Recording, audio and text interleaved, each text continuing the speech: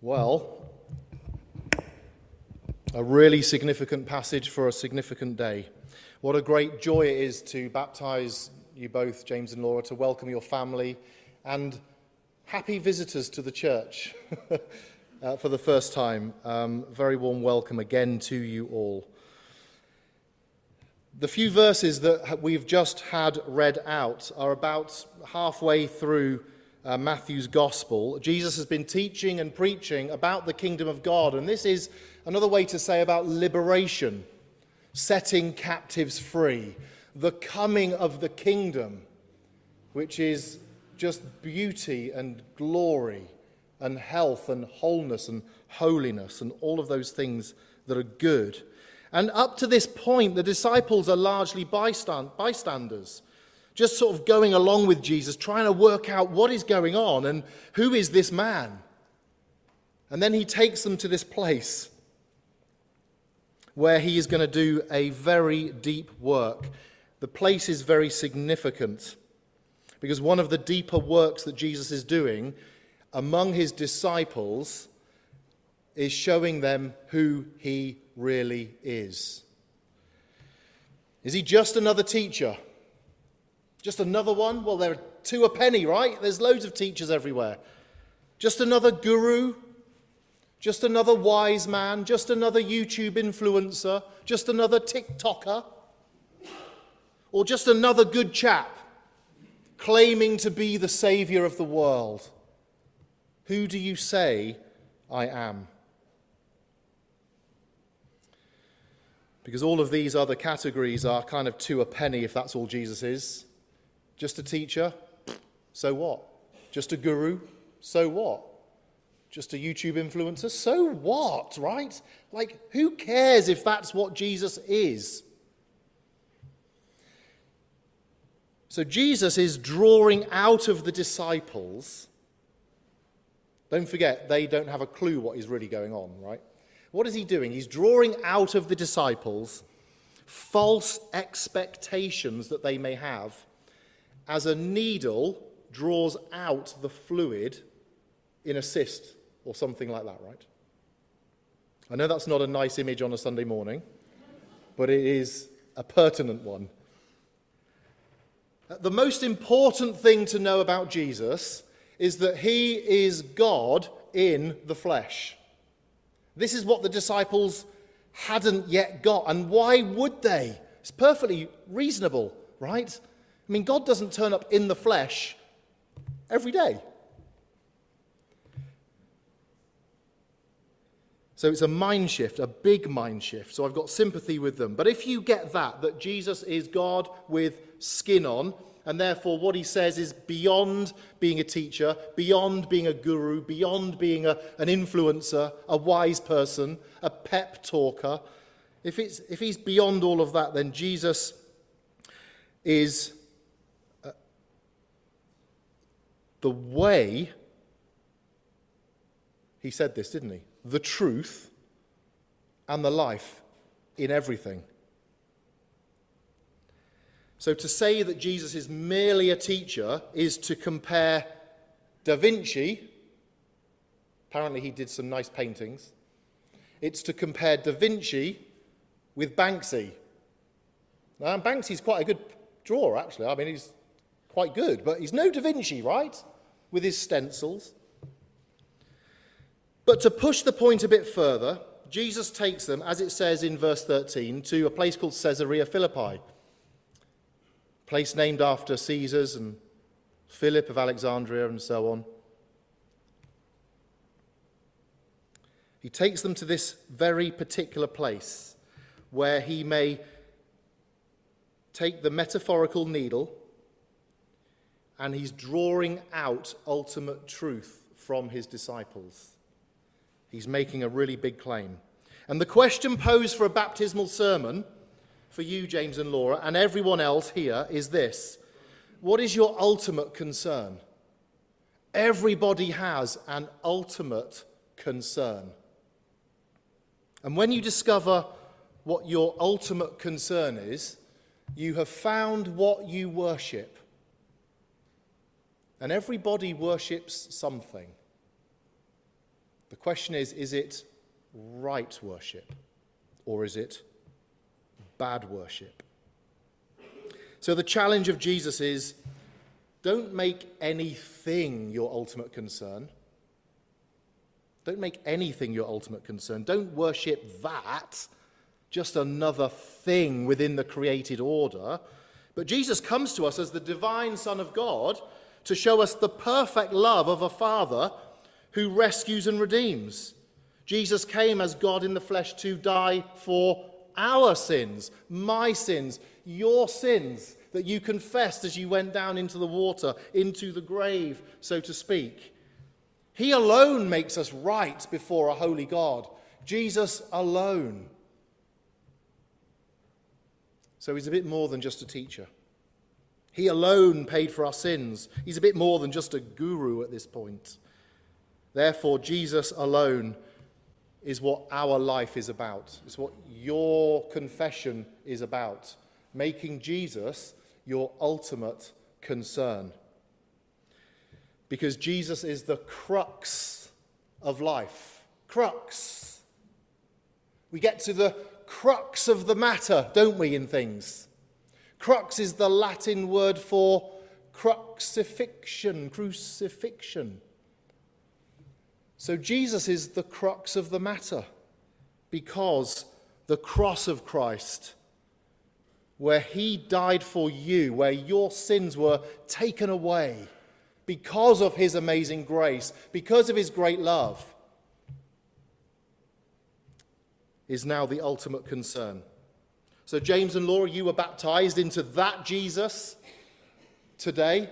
Not just any old Jesus, but the Jesus of history, the Jesus of the Gospels, the one who takes his disciples, as we will soon discover, into the heart of idolatrous godlessness at Caesarea Philippi and says, "Who do you say I am?"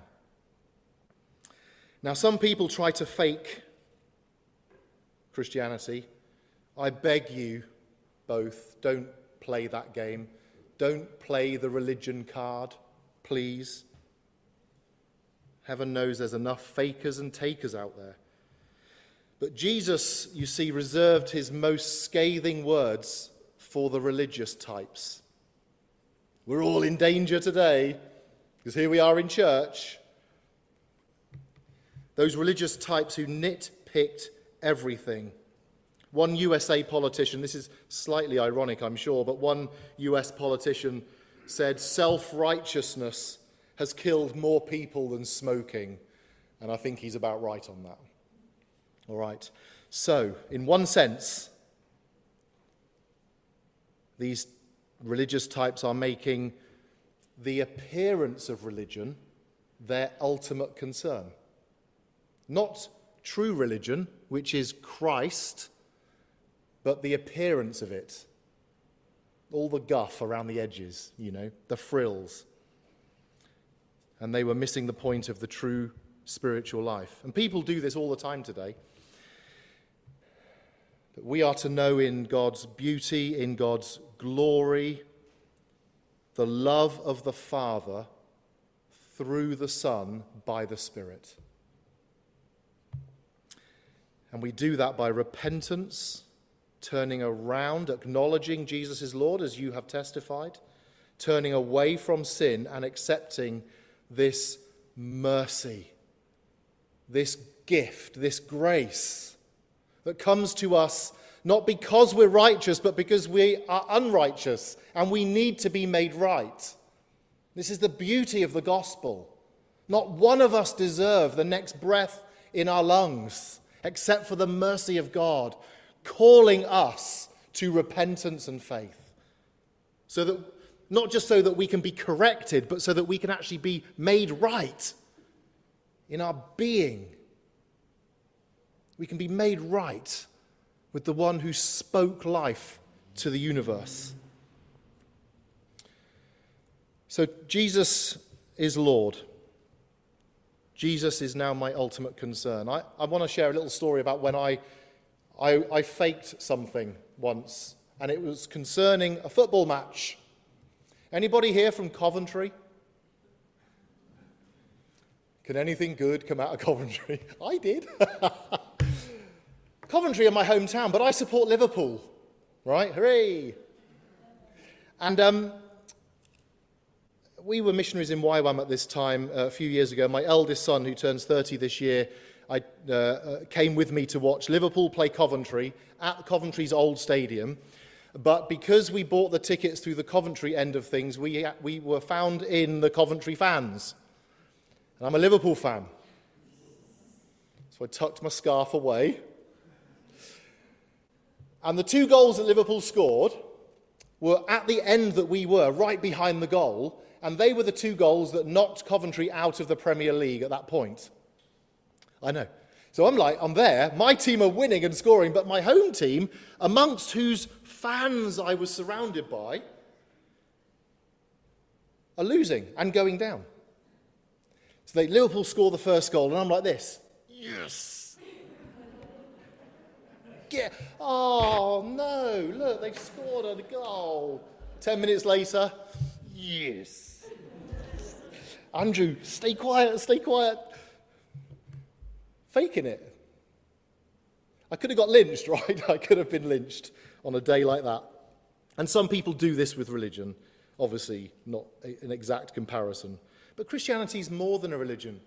It is a religion, but it's also when religion is properly understood, because it's not just a system of standardized responses to certain things as though you follow a flow chart to get certain outcomes in life, but it's a relationship to a person, the person of Christ, our mediator, our saviour, our rescuer. And for many people, their ultimate concern falls into 4 categories. Talked about this before. One of these will get you in the end when it becomes the ultimate concern. Wealth, power, pleasure, or honour. Wealth, power, pleasure, or honour. They're good things in themselves, but when distorted, become idolatrous and false gods. Or as the Americans call it, gold, guns, and girls. One of them will get you in the end, right? If you're not paying attention to your life. Which is what God calls us to do, to pay attention. So when Jesus takes his bewildered disciples to this idolatrous Caesarea Philippi, which is a place of multiple shrines to various gods, he's making a massive statement. Now, Caesarea Philippi is, if you picture Israel with the Dead Sea, then the River Jordan, then you've got the Sea of Galilee, they're 25 miles north of the Sea of Galilee. Like virtually in Syria at this point. And from the 3rd century BC, sacrifices were made and cast into the cave of the god Pan, which we're going to see now in a 1-minute video. Because there were shrines to almost every god there as well. And at the mouth of this cave, sacrifices were thrown in, right? Michael Heiser, who recently died, a wonderful Bible scholar, says Jesus was basically standing at Satan's front door when he asked his disciples these questions. Who do you say I am amidst all of the gods? And Jesus is drawing out the truth like a syringe. So, let's have a look at this video. If you can play that, please, Nick. We made it to the north of Israel, near Dan, at a place called Caesarea Philippi. Now, this is a large archaeological site containing elaborate building projects by Herod Philip and Herod the Great's grandson, Agrippa II. Heard it's supposed to rain today. In addition to Roman structures, Caesarea Philippi is also known for banyas, a collection of springs, and pagan worship sites linked to the cult of Pan. Pan, also called the goat god, was the Greco-Roman god of nature, livestock, and hunting. All things related to wild times, party music, and of course, fertility. Pan was the crazy-looking guy with the hindquarters, legs, and horns of a goat. The centerpiece of this ancient worship site is this huge cliff and grotto containing the remains of numerous altars, caves, temples, and courtyards. This whole area was teeming with Roman mythology and idolatry.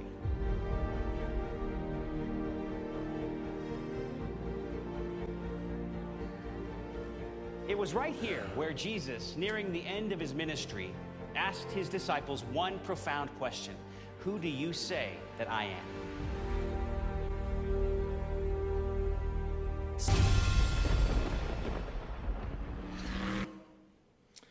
Thanks for that. Now, when you see Pan, that's where we get the image of the devil from: horns, hooves, and so on. That's where it comes from, right? So this is serious stuff.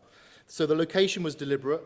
The question Jesus asked was deliberate. Who do people out there say that the Son of Man is? In other words, what are they saying on the streets about me, right?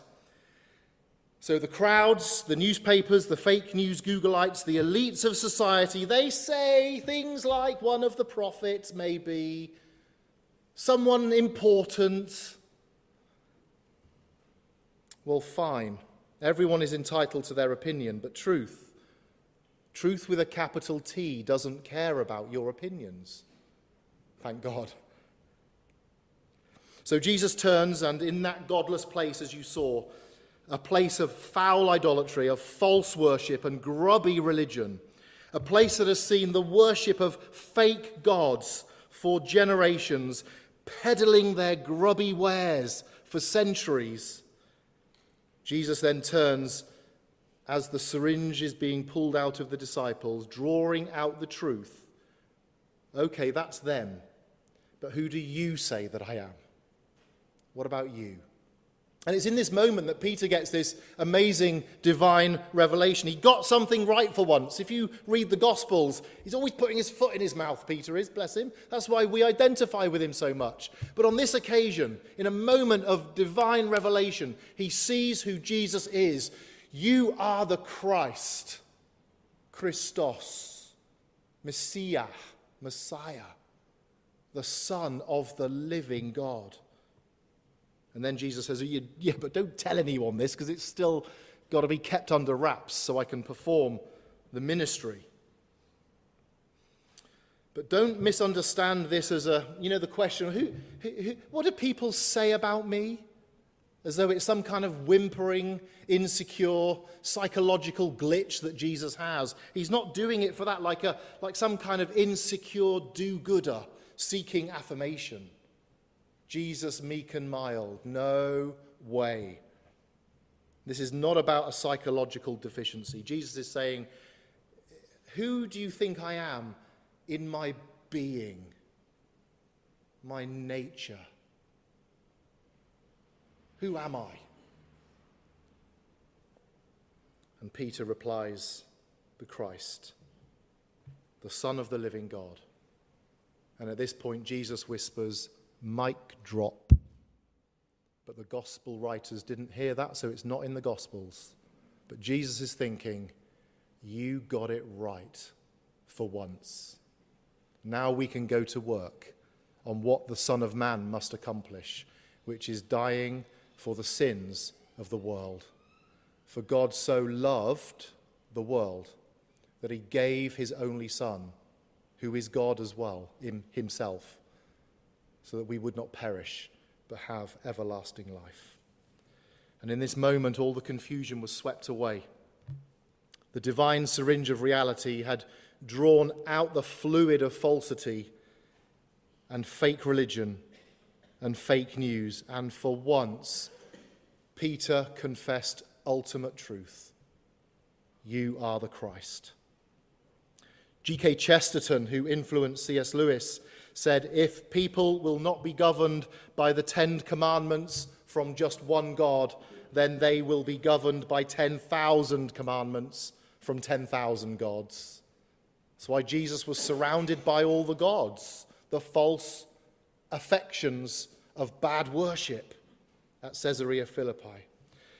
So as I finish, James and Laura, and anyone else here with a beating heart, which I'm hoping is most of you, all of you, sorry.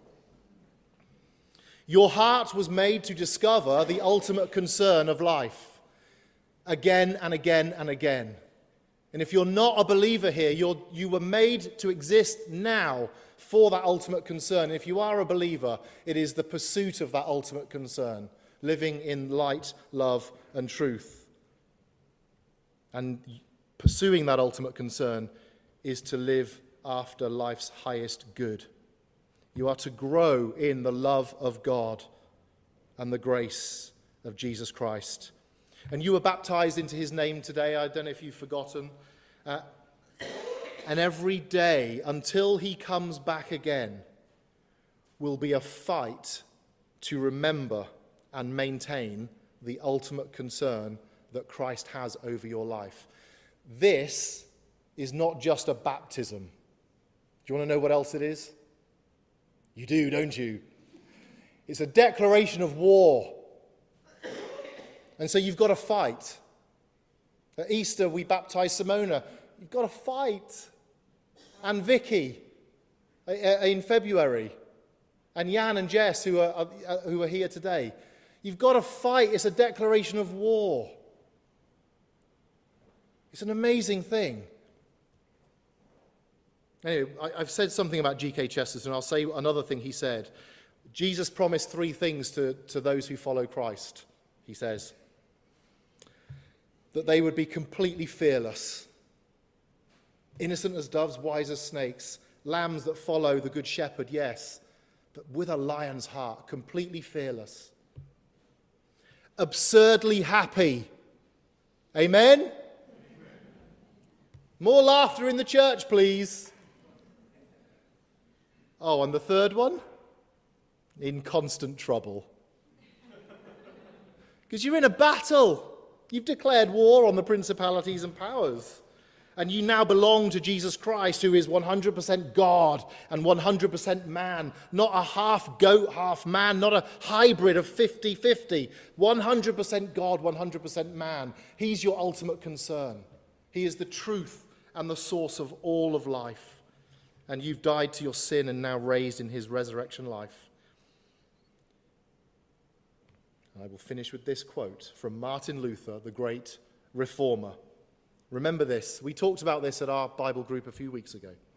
So when the devil throws your sins in your face and declares that you deserve death and hell, what of it?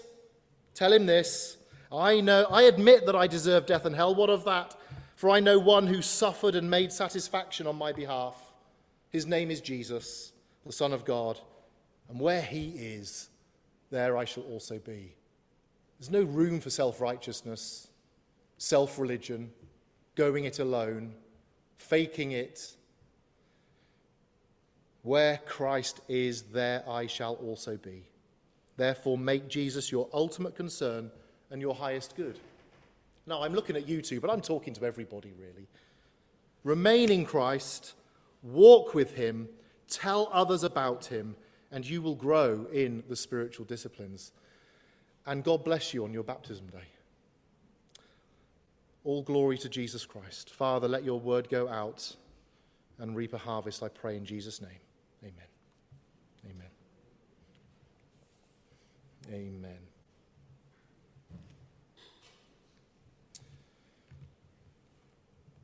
Christ, our ultimate concern.